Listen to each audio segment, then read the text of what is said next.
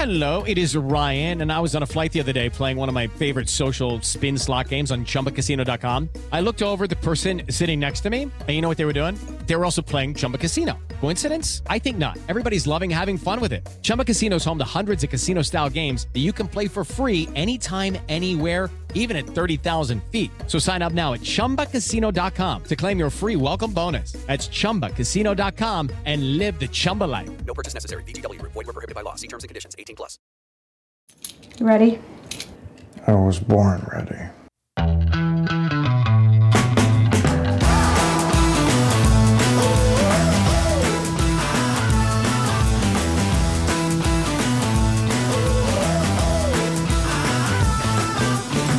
Advisory Opinions. I'm Sarah Isgard. That's David French. We're back. David, let's just start at the beginning. What'd you think of the Barry Weiss speech? I thought it was a really good speech. It was interesting to me to read through some of the comments on the episode. I know that some people were surprised that it wasn't a back and forth between you and I. We're going to do it now. We're going to do it now. We're going to have that discussion right now. No, I thought it was a really good speech. And she was pointing to something that, look, we just have to wrestle with. And that is, there is a shocking amount of tolerance for bigotry and intolerance directed. And this is especially on campus, but we've seen it elsewhere. There is a shocking amount of tolerance for an extraordinary amount of hatred and intolerance towards Jews. I mean, that we have seen erupt since October 7th. And even in some way, I'm not going to say even worse, I'm going to say compounding that is the reality that we have seen an enormous amount of intolerance from some of these same institutions for anything that they perceive as even arguably offensive directed towards other groups, right? So, you know, if you have a memory longer than a goldfish, for example, you remember people surrounding Nick Christakis at Yale and just hectoring him for the insensitivity of his wife basically saying adults should be able to pick Halloween costumes. And when you say it out loud, it sounds like this can't have actually happened in the real world, right? But it actually did happen in the real world. And it was one of the most ridiculous things I've ever seen in my entire life. And then you have people saying glory to the martyrs, which is protected speech. Okay, glory to the martyrs, protected speech. But the banging on the doors at the Cooper Union, the physical attacks at Harvard, I mean, we can just go on and on into stuff that is veering into unlawful harassment. And the way in which so many people have kind of swallowed their tongues on this, and the tepid way in which there's often been these condemnations, or the absolute lack of any evidence that there's any sort of discipline being imposed. I mean, it's just such a glaring double standard that it's almost a joke if people didn't fear for their safety. And so calling that out to me and just saying it plainly and clearly, and look, I know there are some commenters who say, well, she could have gone on a rampage about stuff from the right. Yes, sure, yes. But she's also speaking right after 10/7 in the middle of this incredible wave of anti-Semitic protests. This is not, if she was speaking after January 7th, or right after January 6th, I'm sure there are commenters who would say, what about the riots in the summer of 2020, right? If you're going to condemn the right and January 6th, you also in the same speech need to condemn the riot summer of 2020, or I'm not listening to you. This is a form of partisanship, Sarah, that is exhausting because it says you can't say true things about a topic unless you say all things about all related topics. No, that's just not the way this works. She was making a critique of a particular strain of thought in the West and in the United States. And it's okay to make a critique of that strain of thought, particularly when it is having such real world effect now, without having to critique every other strain of thought that is problematic or dangerous in this time. So that's sort of like, we're beginning with an uncharacteristic rant, but let's have an uncharacteristic rant. I felt like she nailed it on the head when she was describing why the experiment in critical race theory or in anti-racism has failed.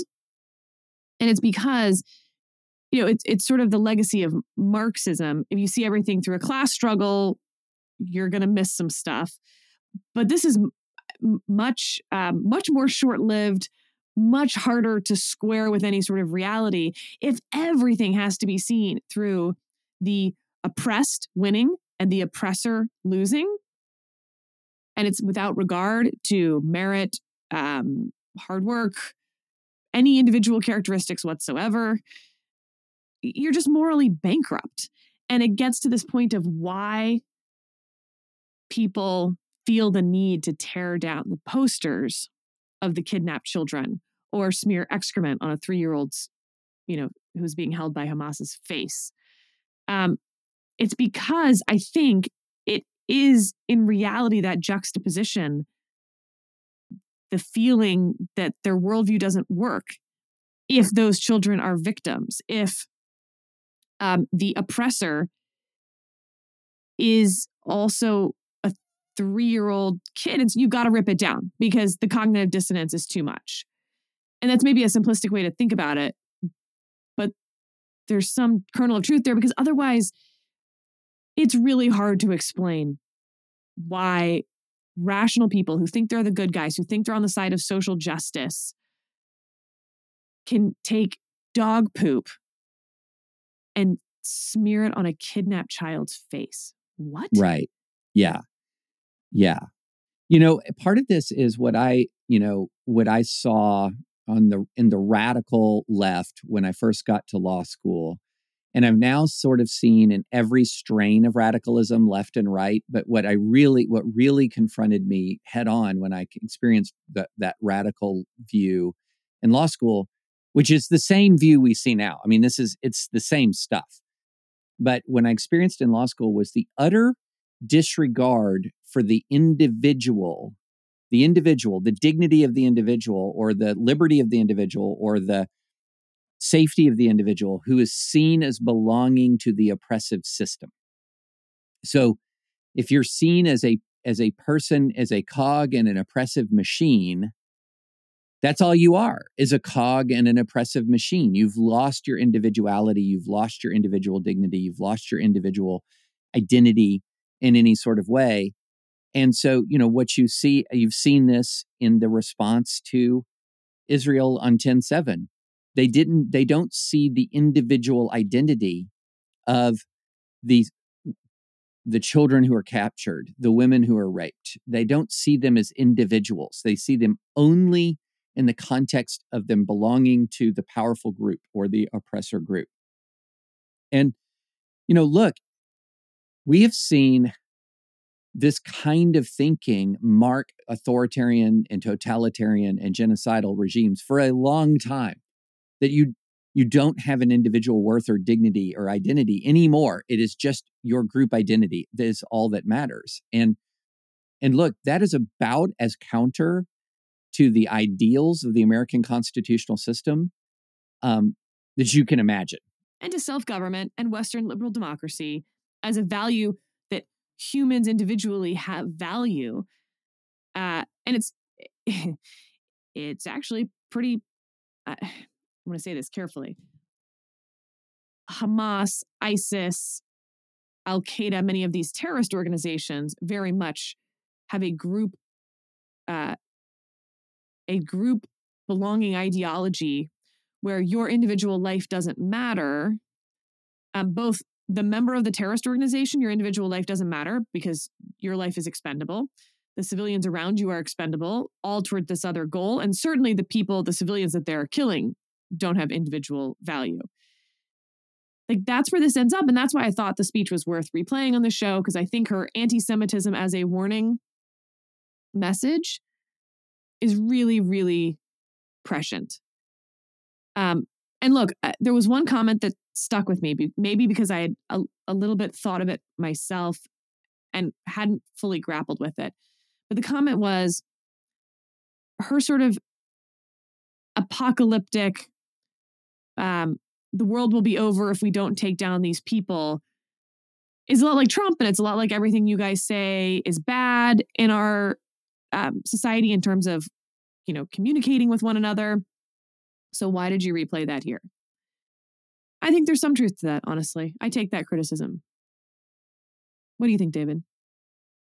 Like, the world isn't ending. The country isn't over. Yes. Okay. Yes, and not yes, but. Because I don't like yes, but, because if you say but, nobody cares that you said yes. So yes, and I believe that this is where sort of the critique writ large of, okay, what about the right? What about the left? There's some validity here about this, that it is not simply this idea coming from the left, the oppressor oppressed kind of rubric, that is a real threat to the American experiment. It's also the response to that, like woke, anti-woke authoritarianism. Essentially what we are dealing with in the United States is a moment where millions of Americans are tempted towards, and some percentage of those millions of Americans are engaging in extraordinary levels of hatred, in some cases outright violence and intimidation, against a side that they perceive to be an existential threat. And in attacking the existential threat, have believed that all of the normal constraints that we place on ideological contests in the United States, or all the normal rules of civility and decency, and all the ways in which we humanize people that we disagree with, don't apply anymore, because there is such an extraordinary threat. And I've written that one of the threats to this country is that sense of threat. That this feeling of emergency, to use the Flight 93 analogy, if you think the plane is going down when it's not, and you choke the pilot to death, and you get in the cockpit and you realize, oh, it was just turbulence, you've done something horrible, even though you thought you were combating an emergency. And I think that's been a lot of what's happened in our country, is we have, in the interest of combating this extraordinary sense of threat, or dealing with a side that we believe offers this extraordinary sense of threat, we have embraced people or engaged in conduct that is itself incredibly destructive. I think that is a extremely valid sort of overlay for evaluating the whole woke versus anti-woke world. Because in some ways they become two sides of the same coin, horseshoe theory and all of that. Now, here's the and. That was the yes, I agree with that critique. And here's the and. And there are some times when there are forces that are genuinely evil and horrible and violent. And one of the problems with the sort of woke versus anti-woke construct is we've become so used to emergency language about everybody that we can be desensitized to actual emergencies. And what we saw in 10/7, the Hamas attack, actual emergency. What we saw in the Russian invasion of Ukraine, these things are at so many levels beyond the kind of ideological combat that gets people inflamed on Fox, or the libs of TikTok, blue-haired fourth grade teacher or whatever, that makes people lose their ever-loving minds for days on end online. These are different things, okay? These are different categories of things. And I think that it is entirely appropriate to treat mass slaughter, aggressive invasion, forced relocation of, all of these kinds of things, civilians as human shields. I mean, this is an order of magnitude degree of severity, so far beyond the normal stuff that gets us all frothing at the mouth ideologically, that we still have to be able to use extraordinary language for extraordinary events. And I think that's what we're talking about here after 10/7.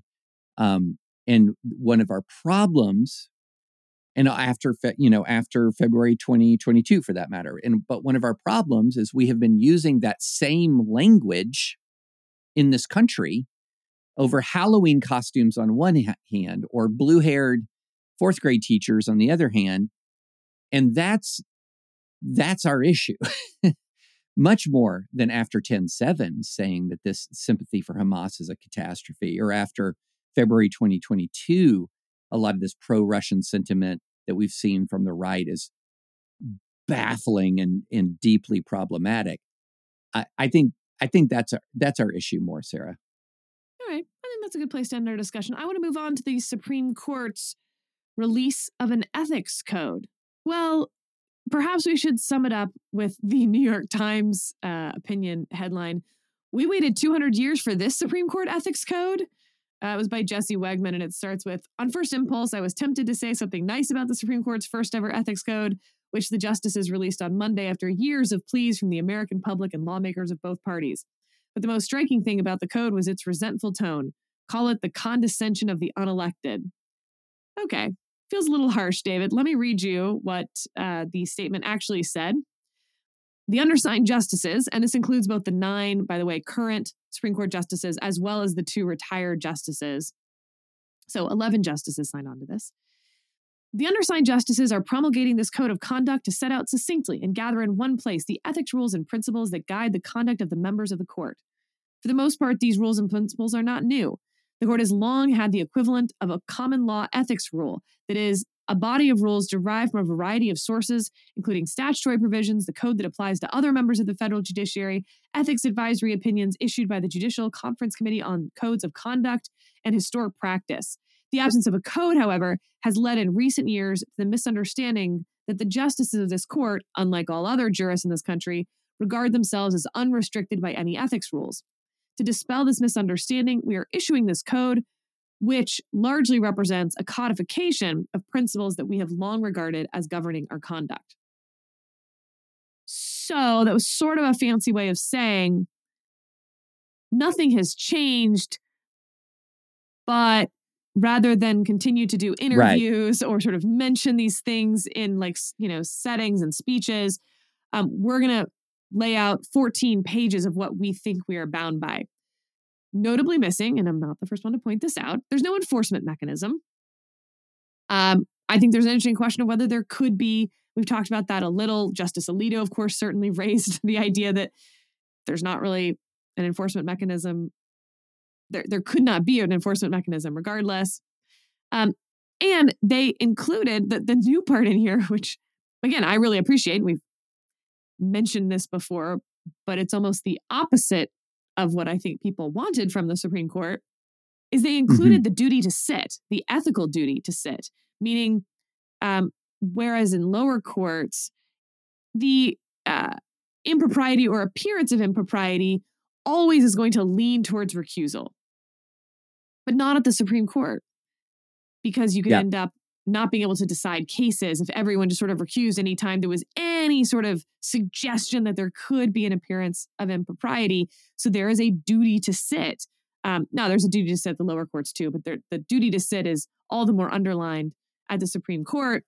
And not only is it the duty to sit because you could end up with, not enough justices potentially, or an even number of justices, but also because people use pressure to recuse. They create the appearance of impropriety so that they can try to get someone to recuse, so that they can alter the outcome of a case as perceived in their own minds.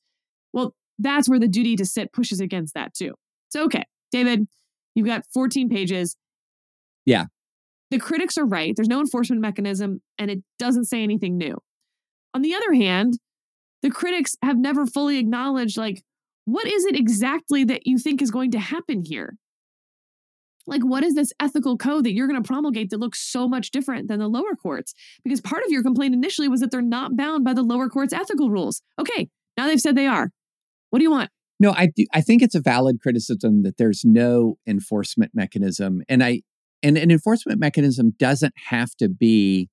So, for example, let's take, some of the Clarence Thomas controversies. He gets a loan for his RV loan is canceled, not reported as, income, benefit, etc. That's a problem. That's a problem. What do you do about it? Okay, what do you do about it?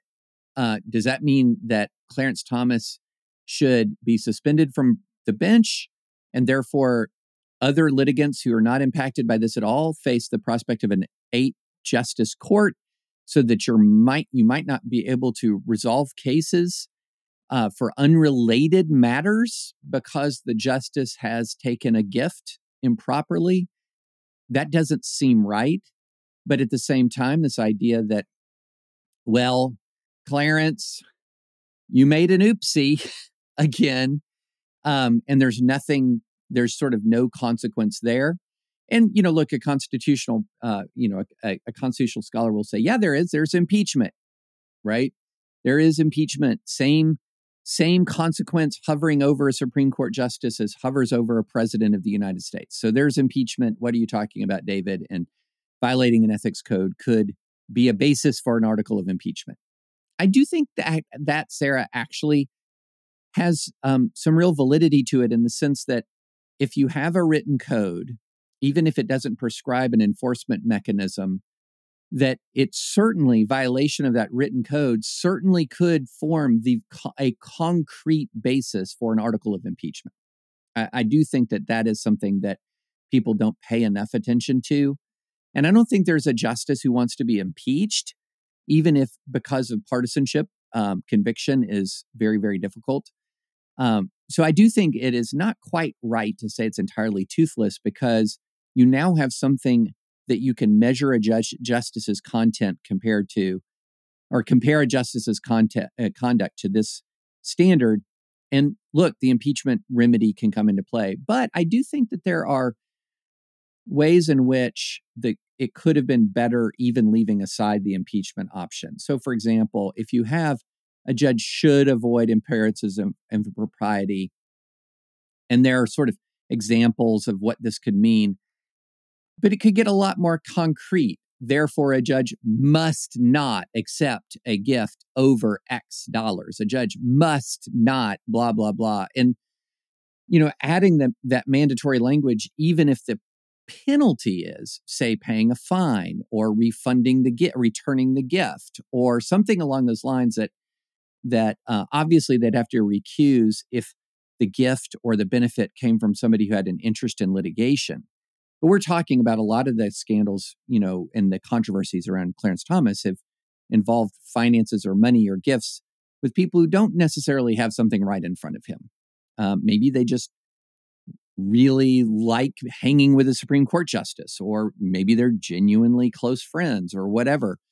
I do think that having some mandatory language with some consequence, even if it's simply a fine, Sarah, or a requirement of a return of the value of a gift, is better than kind of just generalized should language. This podcast is sponsored by Cloud Optimizer. As a business owner or IT manager, are your cloud investment costs going up and you don't know why?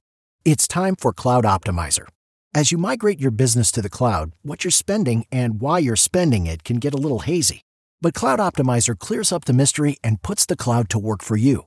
Cloud Optimizer starts by analyzing usage patterns, right-sizing resources, leveraging discounts you may not be aware of, implementing automation, and much more. And by reducing unnecessary expenses and maximizing performance, Cloud Optimizer guarantees you a savings of 5 times what you spend for their service. As you utilize cloud-based services more and more, you don't have to lose sight or control of your spend. You can stay agile, streamline your costs, and optimize your performance, plus save significant money with Cloud Optimizer. Make the cloud work for you with Cloud Optimizer. Get a free assessment and find out how much you can save by going to cloudoptimizer.com. Go to cloudoptimizer.com for your free assessment. That's cloudoptimizer.com.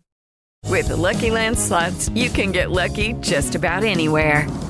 This is your captain speaking. We've got clear runway and the weather's fine, but we're just going to circle up here a while and get lucky. No, nothing like that. It's just these cash prizes add up quick. So I suggest you sit back, keep your tray table upright, and start getting lucky. Play for free at LuckyLandSlots.com. Are you feeling lucky? No purchase necessary. Void where prohibited by law. 18 plus terms and conditions apply. See website for details.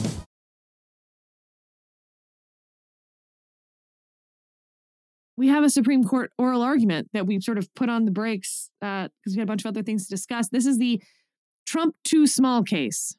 So dude wants to trademark Trump too small. And the trademark office says, no, our hands are tied. You cannot trademark something that uses the name of someone else without their consent. So he sues on First Amendment grounds, arguing that this is, a violation. And it certainly is reminiscent of some of these other cases that we've talked about. For instance, the Slants, the band, right? That was a case from not that long ago about disparagement. And the Supreme Court held that, in fact, that did violate the First Amendment. That was, a form of viewpoint discrimination.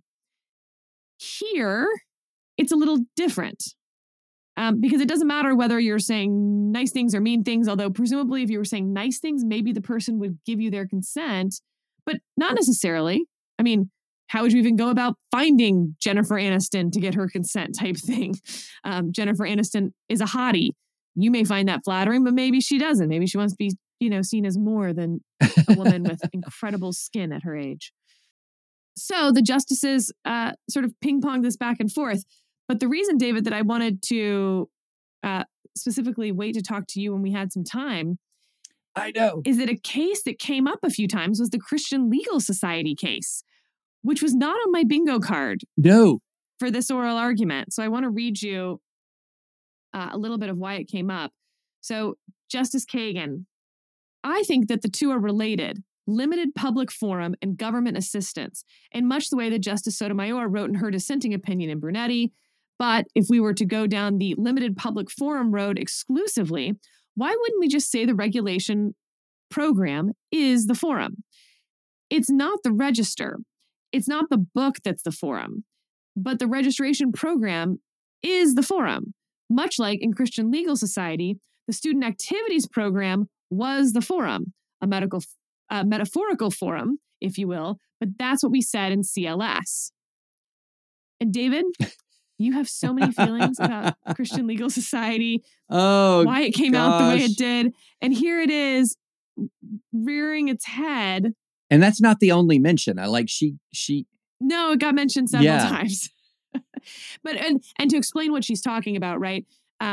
There's a question of whether the justices should think about this in a limited public forum setting, which is just sort of, viewpoint discrimination, your First Amendment rights in many ways are maximized in a limited public forum analysis.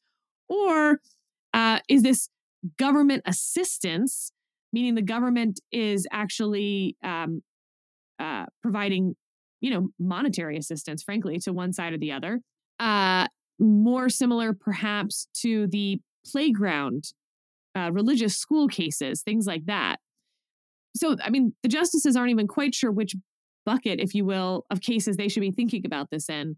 And so anyway, that's why it made the Christian Legal Society reference all the more amazing, because that's when I think limited public forums, I don't immediately go to CLS. No, and I don't immediately go to CLS either. And just to remind listeners about CLS v. Martinez, and again, this is one of those cases that, I hate that Jonah took the Uruk-hai theme for his podcast, where every time Woodrow Wilson is mentioned, you hear the Uruk-hai theme from, Saruman's army.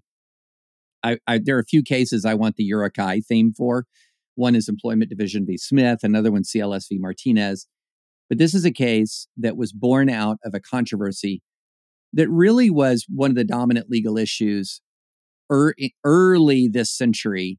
And that was, can universities require all student organizations to agree to non-discrimination policies as a condition of recognition, even if that non-discrimination policy means, for example, that your religious group can't impose a statement of faith, that a male choir can't be a male choir anymore. I mean, how many restrictions that are related to the very purpose of an organization can a university put on student organizations as a condition for being recognized student organizations on campus? And that was a huge argument, because what universities were doing was they were saying that Christian student groups and others, but it was mainly Christian, that have a statement of faith, particularly for their leaders, cannot be recognized. And major issue went up to the Supreme Court, and with a case out of the UC Hastings School of Law, with a twist. The case was going to be very difficult to win if they said that, okay, a student organization, a Christian student organization, cannot have faith-based requirements for its leadership, but say a political organization can have politically based requirements for leadership. They were going to lose that case. So what they essentially did is they said, here's how we interpret our non-discrimination policy as an all-comers policy. It means everybody can join and be eligible to lead every organization.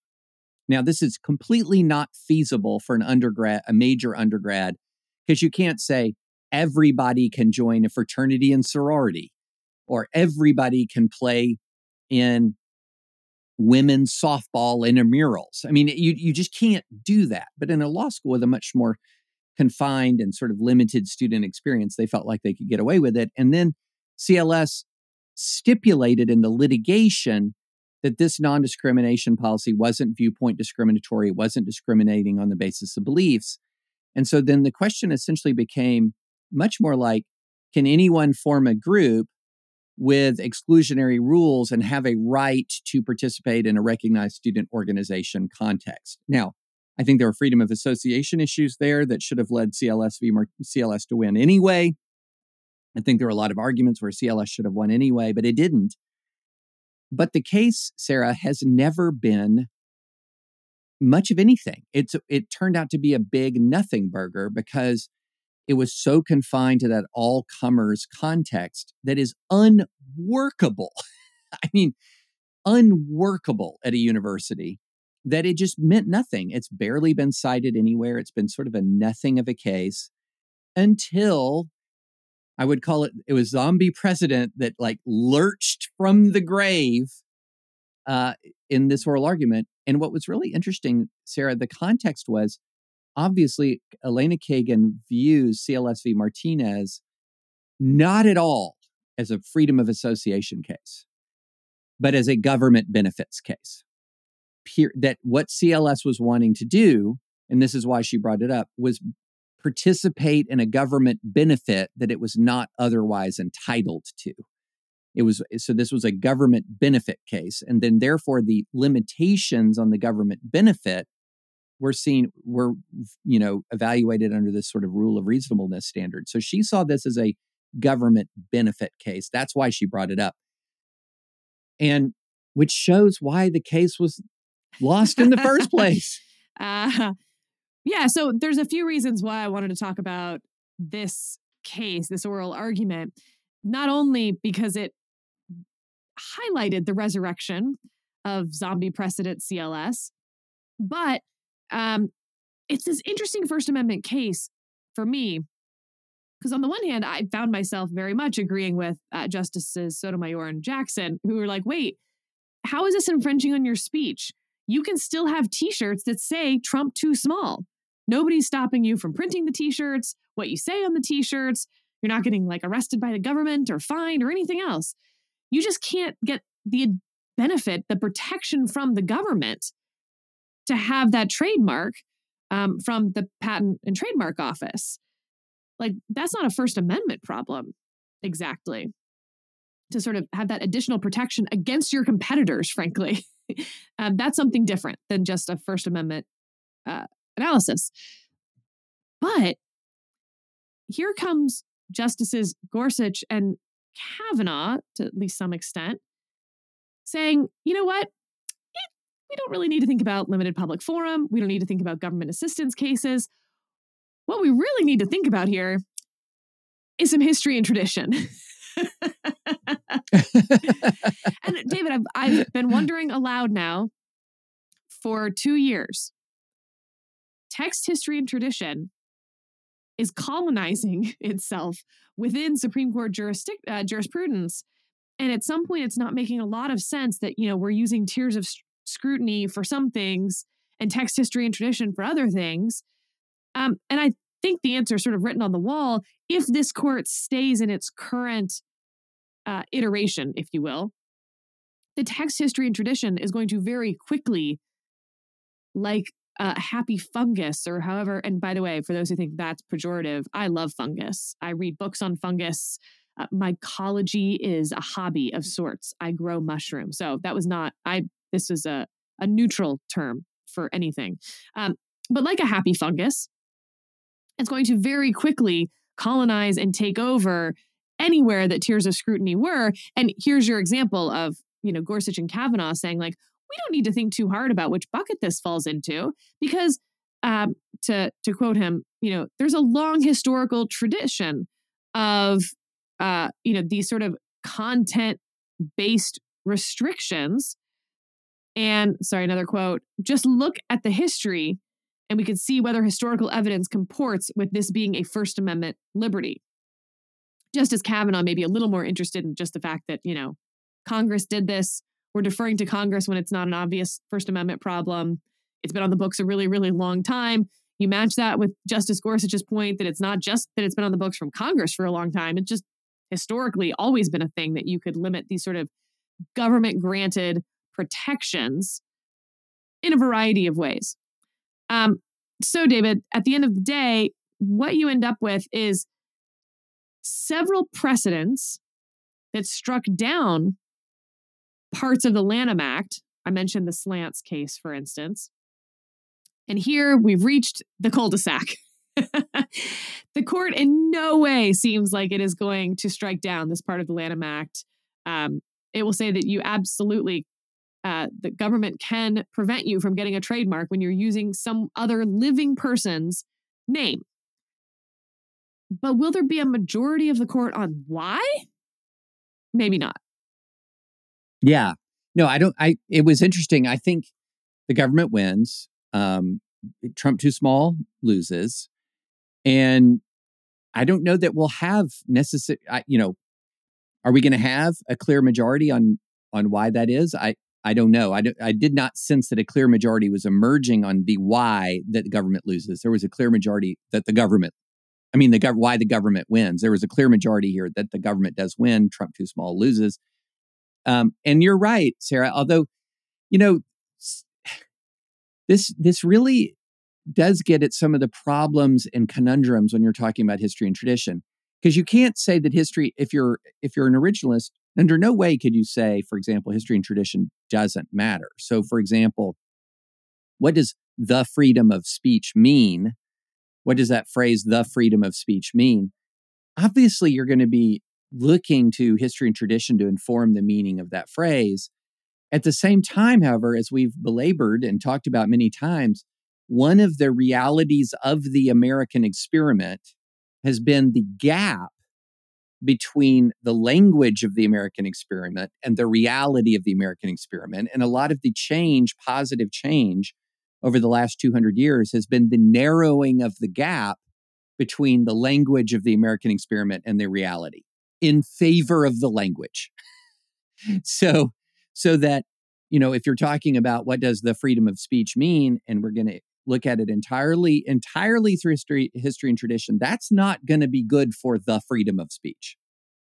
Okay.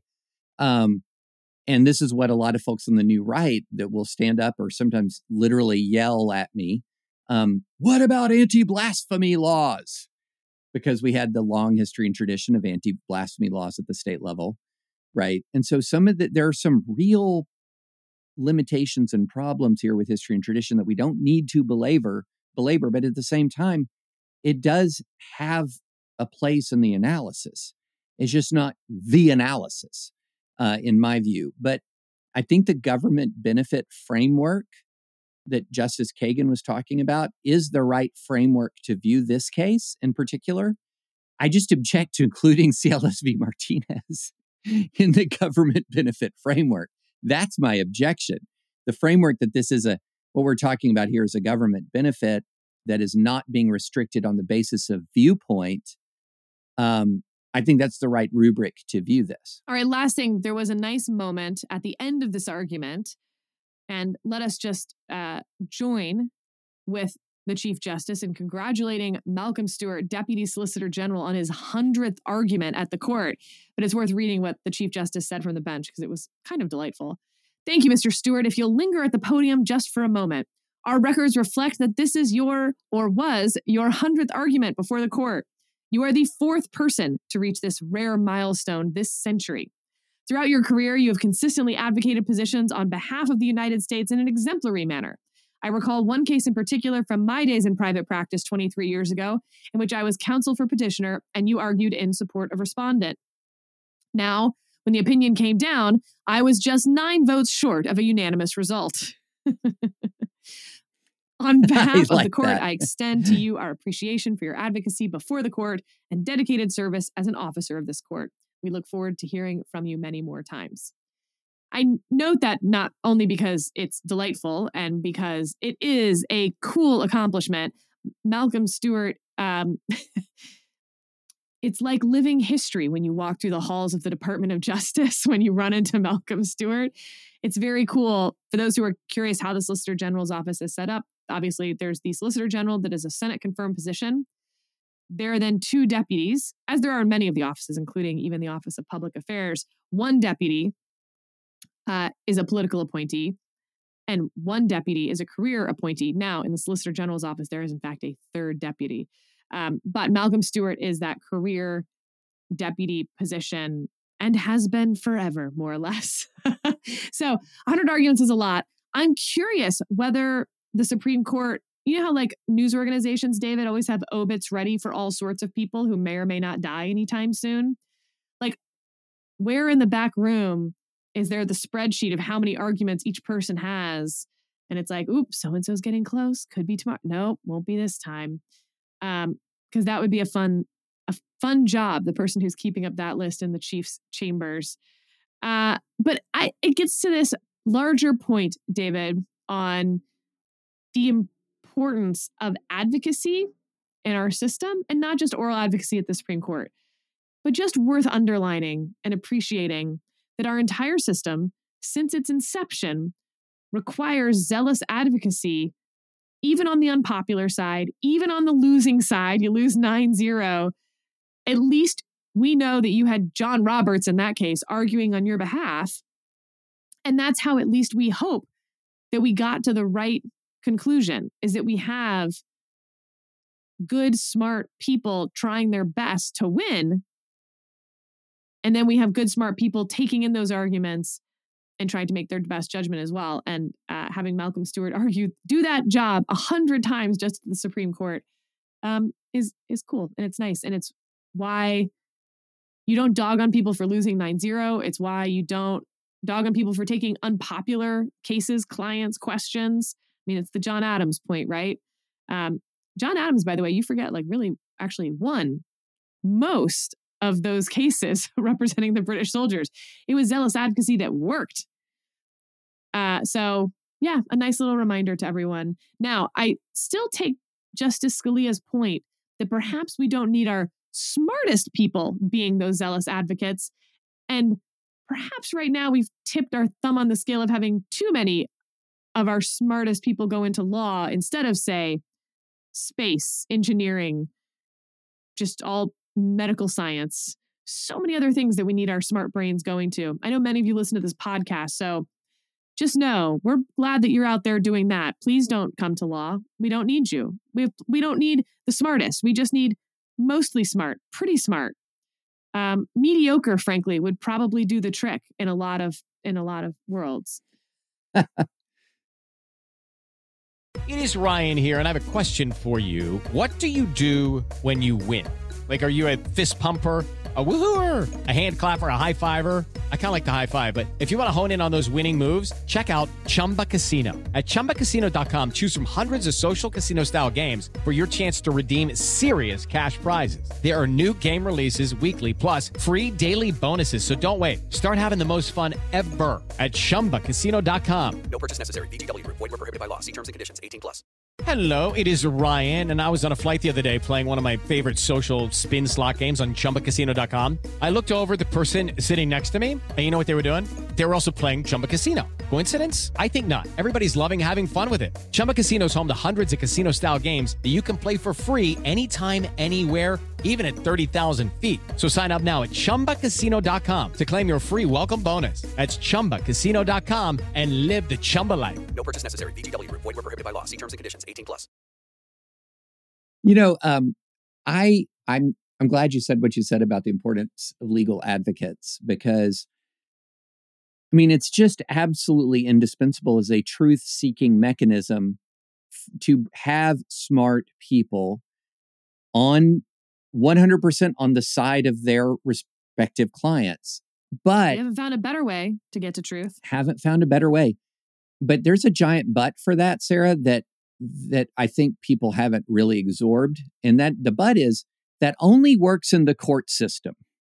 Okay, because in the court system, you have rules of evidence, you have rules of decorum, you have all of that energy and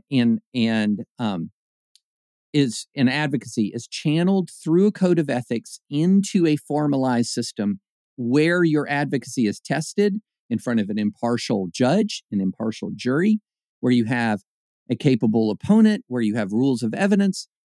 Here's what's really hurting our society is we have people who adopt a lawyer mentality in life, in activism writ large, where there aren't rules of evidence, where there aren't codes of ethics, and so what's happening is we're having this activism-driven world where people are approaching their political cause or their political candidate with all the zeal that a lawyer has for their client and none of the rules and none of the limitations.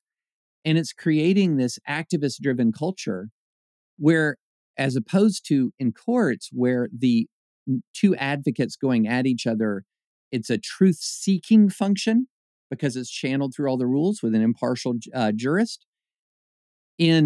Outside of the courtroom, that same zealous advocacy mindset becomes a truth-obscuring function.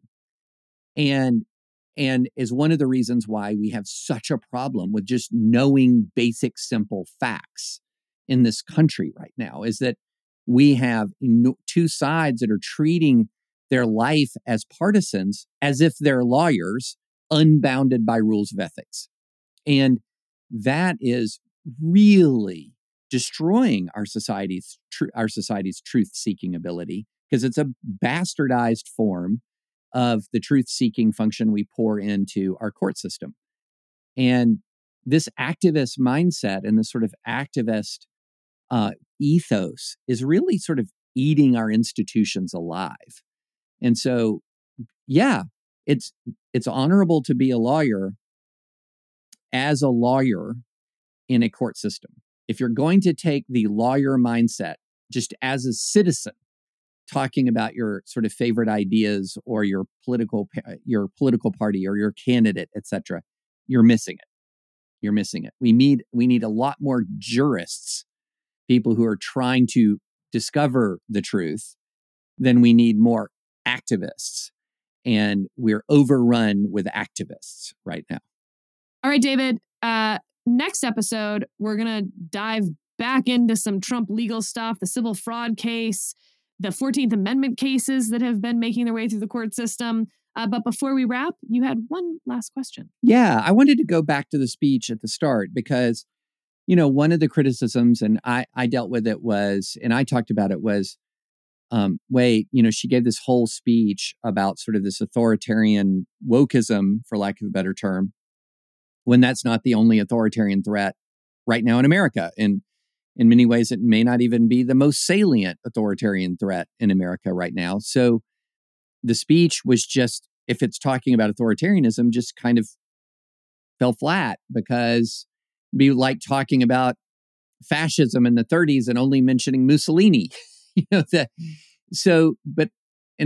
the things is I was saying in response is, well, not every speech or essay can be about everything, which is true. But even I'm a little unsatisfied with my own explanation. So let me ask you this question, Sarah. When you're thinking and writing and talking about, say, authoritarianism or a threat that has where there are some analogs on both sides, How do you approach that? And under what circumstances do you mainly or exclusively talk about one side while leaving the other one out? How do you approach that problem? I think it's particularly hard because as you start to mention other examples, you're equating the two. And sometimes the two are similar in principle, but not similar in effect or in importance or et cetera. And so then not only do you have to mention it, but now you've got to go to an explanation of how you're not equating the two. They're not similar and important. So unless that's the point of what you're trying to say, you're wasting a lot of room and a lot of people's attention to get to what you're trying to say. It's a lot of throat clearing oftentimes. However, let me say that in this case, the reason that I thought it might be more important and more necessary is because of who the audience was. So to be clear, I have no problem for a whole speech only talking about Mussolini's fascism. In fact, maybe there should have been more of them. I think that perhaps we, at least historically, spend a lot of time talking about Hitler and not a lot of time talking about how Italy and Japan also fell under a different but similar spell such that they allied themselves with Nazi Germany. And again, it fascinates me because it's worth, I think, people remembering as we sort of caricature World War II as we move further away from it. These people did not believe they were the bad guys. They thought that they were on the side of social justice of their day. They were trying to perfect their own society and their countries and everything else. If you caricature them as the baddies, you, I think, really risk history repeating itself because not a whole lot of people are going to walk around going, we're the bad guys. Hamas doesn't think they're the bad guys. These, anti-Semitic protesters don't think they're the bad guys. The people tearing down the posters of these children, smearing dog poop on them, they believe they're the good guys. So sorry, little side rant there that I would be all for a speech that only talks about Mussolini and doesn't mention Hitler. It's okay to do that. Mm-hmm. But yeah. I'm not going to use your and, but yes. In front of the Federalist Society audience, that's an important audience of people. And it's not an audience that you get to speak in front of very often. That many people who are the leaders of their fields in the conservative legal movement. And noting that principle, while maybe not an existential threat, the way that anti-Semitism is to a civilization, but nevertheless, that principle can extend to problems on the right. I mean, first of all, there's anti-Semitism on the right. I wouldn't have minded a paragraph or two along those lines, David, not because I think you need to do it anytime you talk about one bad thing, but because sometimes your audience, it is a good moment to remind your audience that when they share your principles, especially when they share when they share your current speech outlook, to make sure they understand how that principle can apply to things that maybe make them less comfortable.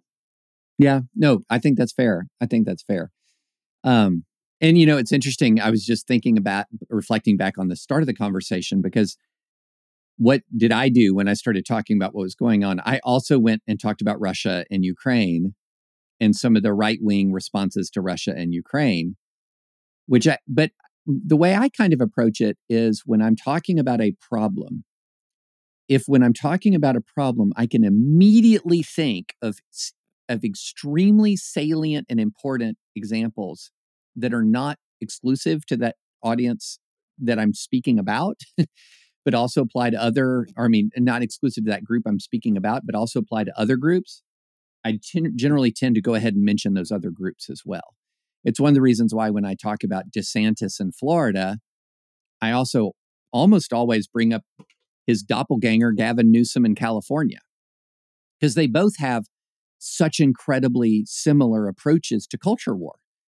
And then both also claim the freedom mantle while they violate the First Amendment rights of people that, of dissenters in their state.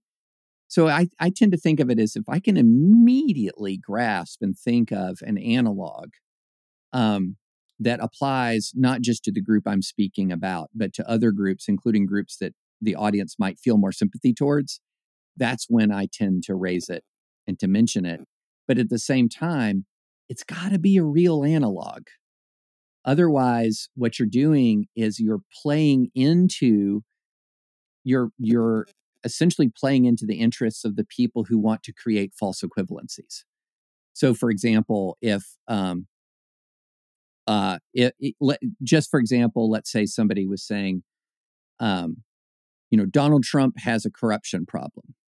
Donald Trump is corrupt. Donald Trump is corrupt. And somebody says, what about Hunter Biden? Well, I can say president and president's son are different categories of people. If you had Joe Biden in that same category of misconduct, let's have that conversation.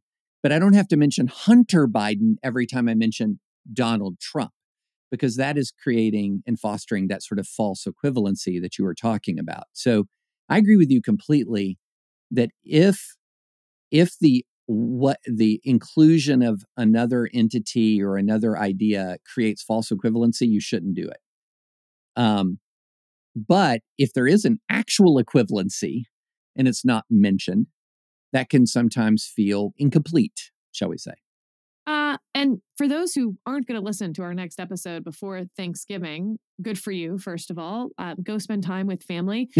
There's going to be a lot of podcasts, I think, talking about how to talk to your family about politics this Thanksgiving. I find that to be a really tedious sort of Thanksgiving trope, because I hope that most people's Thanksgivings, you don't need someone not in your family talking about how to talk to your own family. But, another but. But I do think it's helpful when someone's telling you something that bothers them, not to say, what about this other thing that bothers me? Yes. It is something that really annoys me when people do it to me. So I just, yes. Thanksgiving or not, family or not, just in general, for conversationalist purposes, you don't have to say, what about this thing that bothers me? You can just listen to that person and agree or disagree on the point that they're trying to make. It's so true. So true. And by the way, Sarah, isn't that another sign of how we take politics and we seem to place it in a category that is titled under the heading, not normal human relations? So in normal human relations, if someone says to you, I tore my Achilles running and now I have 12 months of rehab and it's like really painful right now after surgery. You don't say, well, what about my trick knee, right? You say, I'm sorry that happened. Do you need any help? You don't immediately, what about, I'm having a real hard time with my boss. Okay, well, can we talk about my boss? That's not the way normal human beings interact with each other. But for some reason, as soon as something comes into the category of politics, then all of a sudden, a lot of the normal rules about how we relate with other human beings just are thrown out the window. Which, by the way, is a theme of a Sunday school curriculum I'm developing, and it's almost finished with Russell Moore and Curtis Chang, called The After Party, talking about how Christians should approach politics. And one of our key themes is stop treating politics as this special thing for which all the normal rules of honesty, civility, decency, those don't apply in this special little category called politics. No, you pull politics into the humanity with which you approach other topics. You don't exclude politics from the humanity with which you approach other topics. So that's my little pre-Thanksgiving rant, Sarah. I like it. Maybe for the next episode, after we get done with the Trump stuff, we'll do a little culture dive into television, TV, movies, books, etc. If you've got a day or two off next week. But we'll save that for next time. And I also have a New York Times essay on relationships that has gotten so many views that I read it and found it really thought-provoking. And I want you to read it, Sarah. Give me the title. We'll put it in the show notes and we'll talk about it next time. Okay. All right.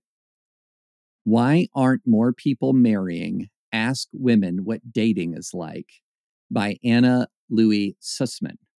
And so, Sarah, I want you to read that. And then and I know you're not dating, but I want, it says, ask women what dating is like. I'm going to ask you what you think as a woman about what she is saying. Oh, I have thoughts. Okay. I found it really good, like really interesting, really good. Love your thoughts. All right. Next episode. Thank you all for joining us, and we'll see you again next week.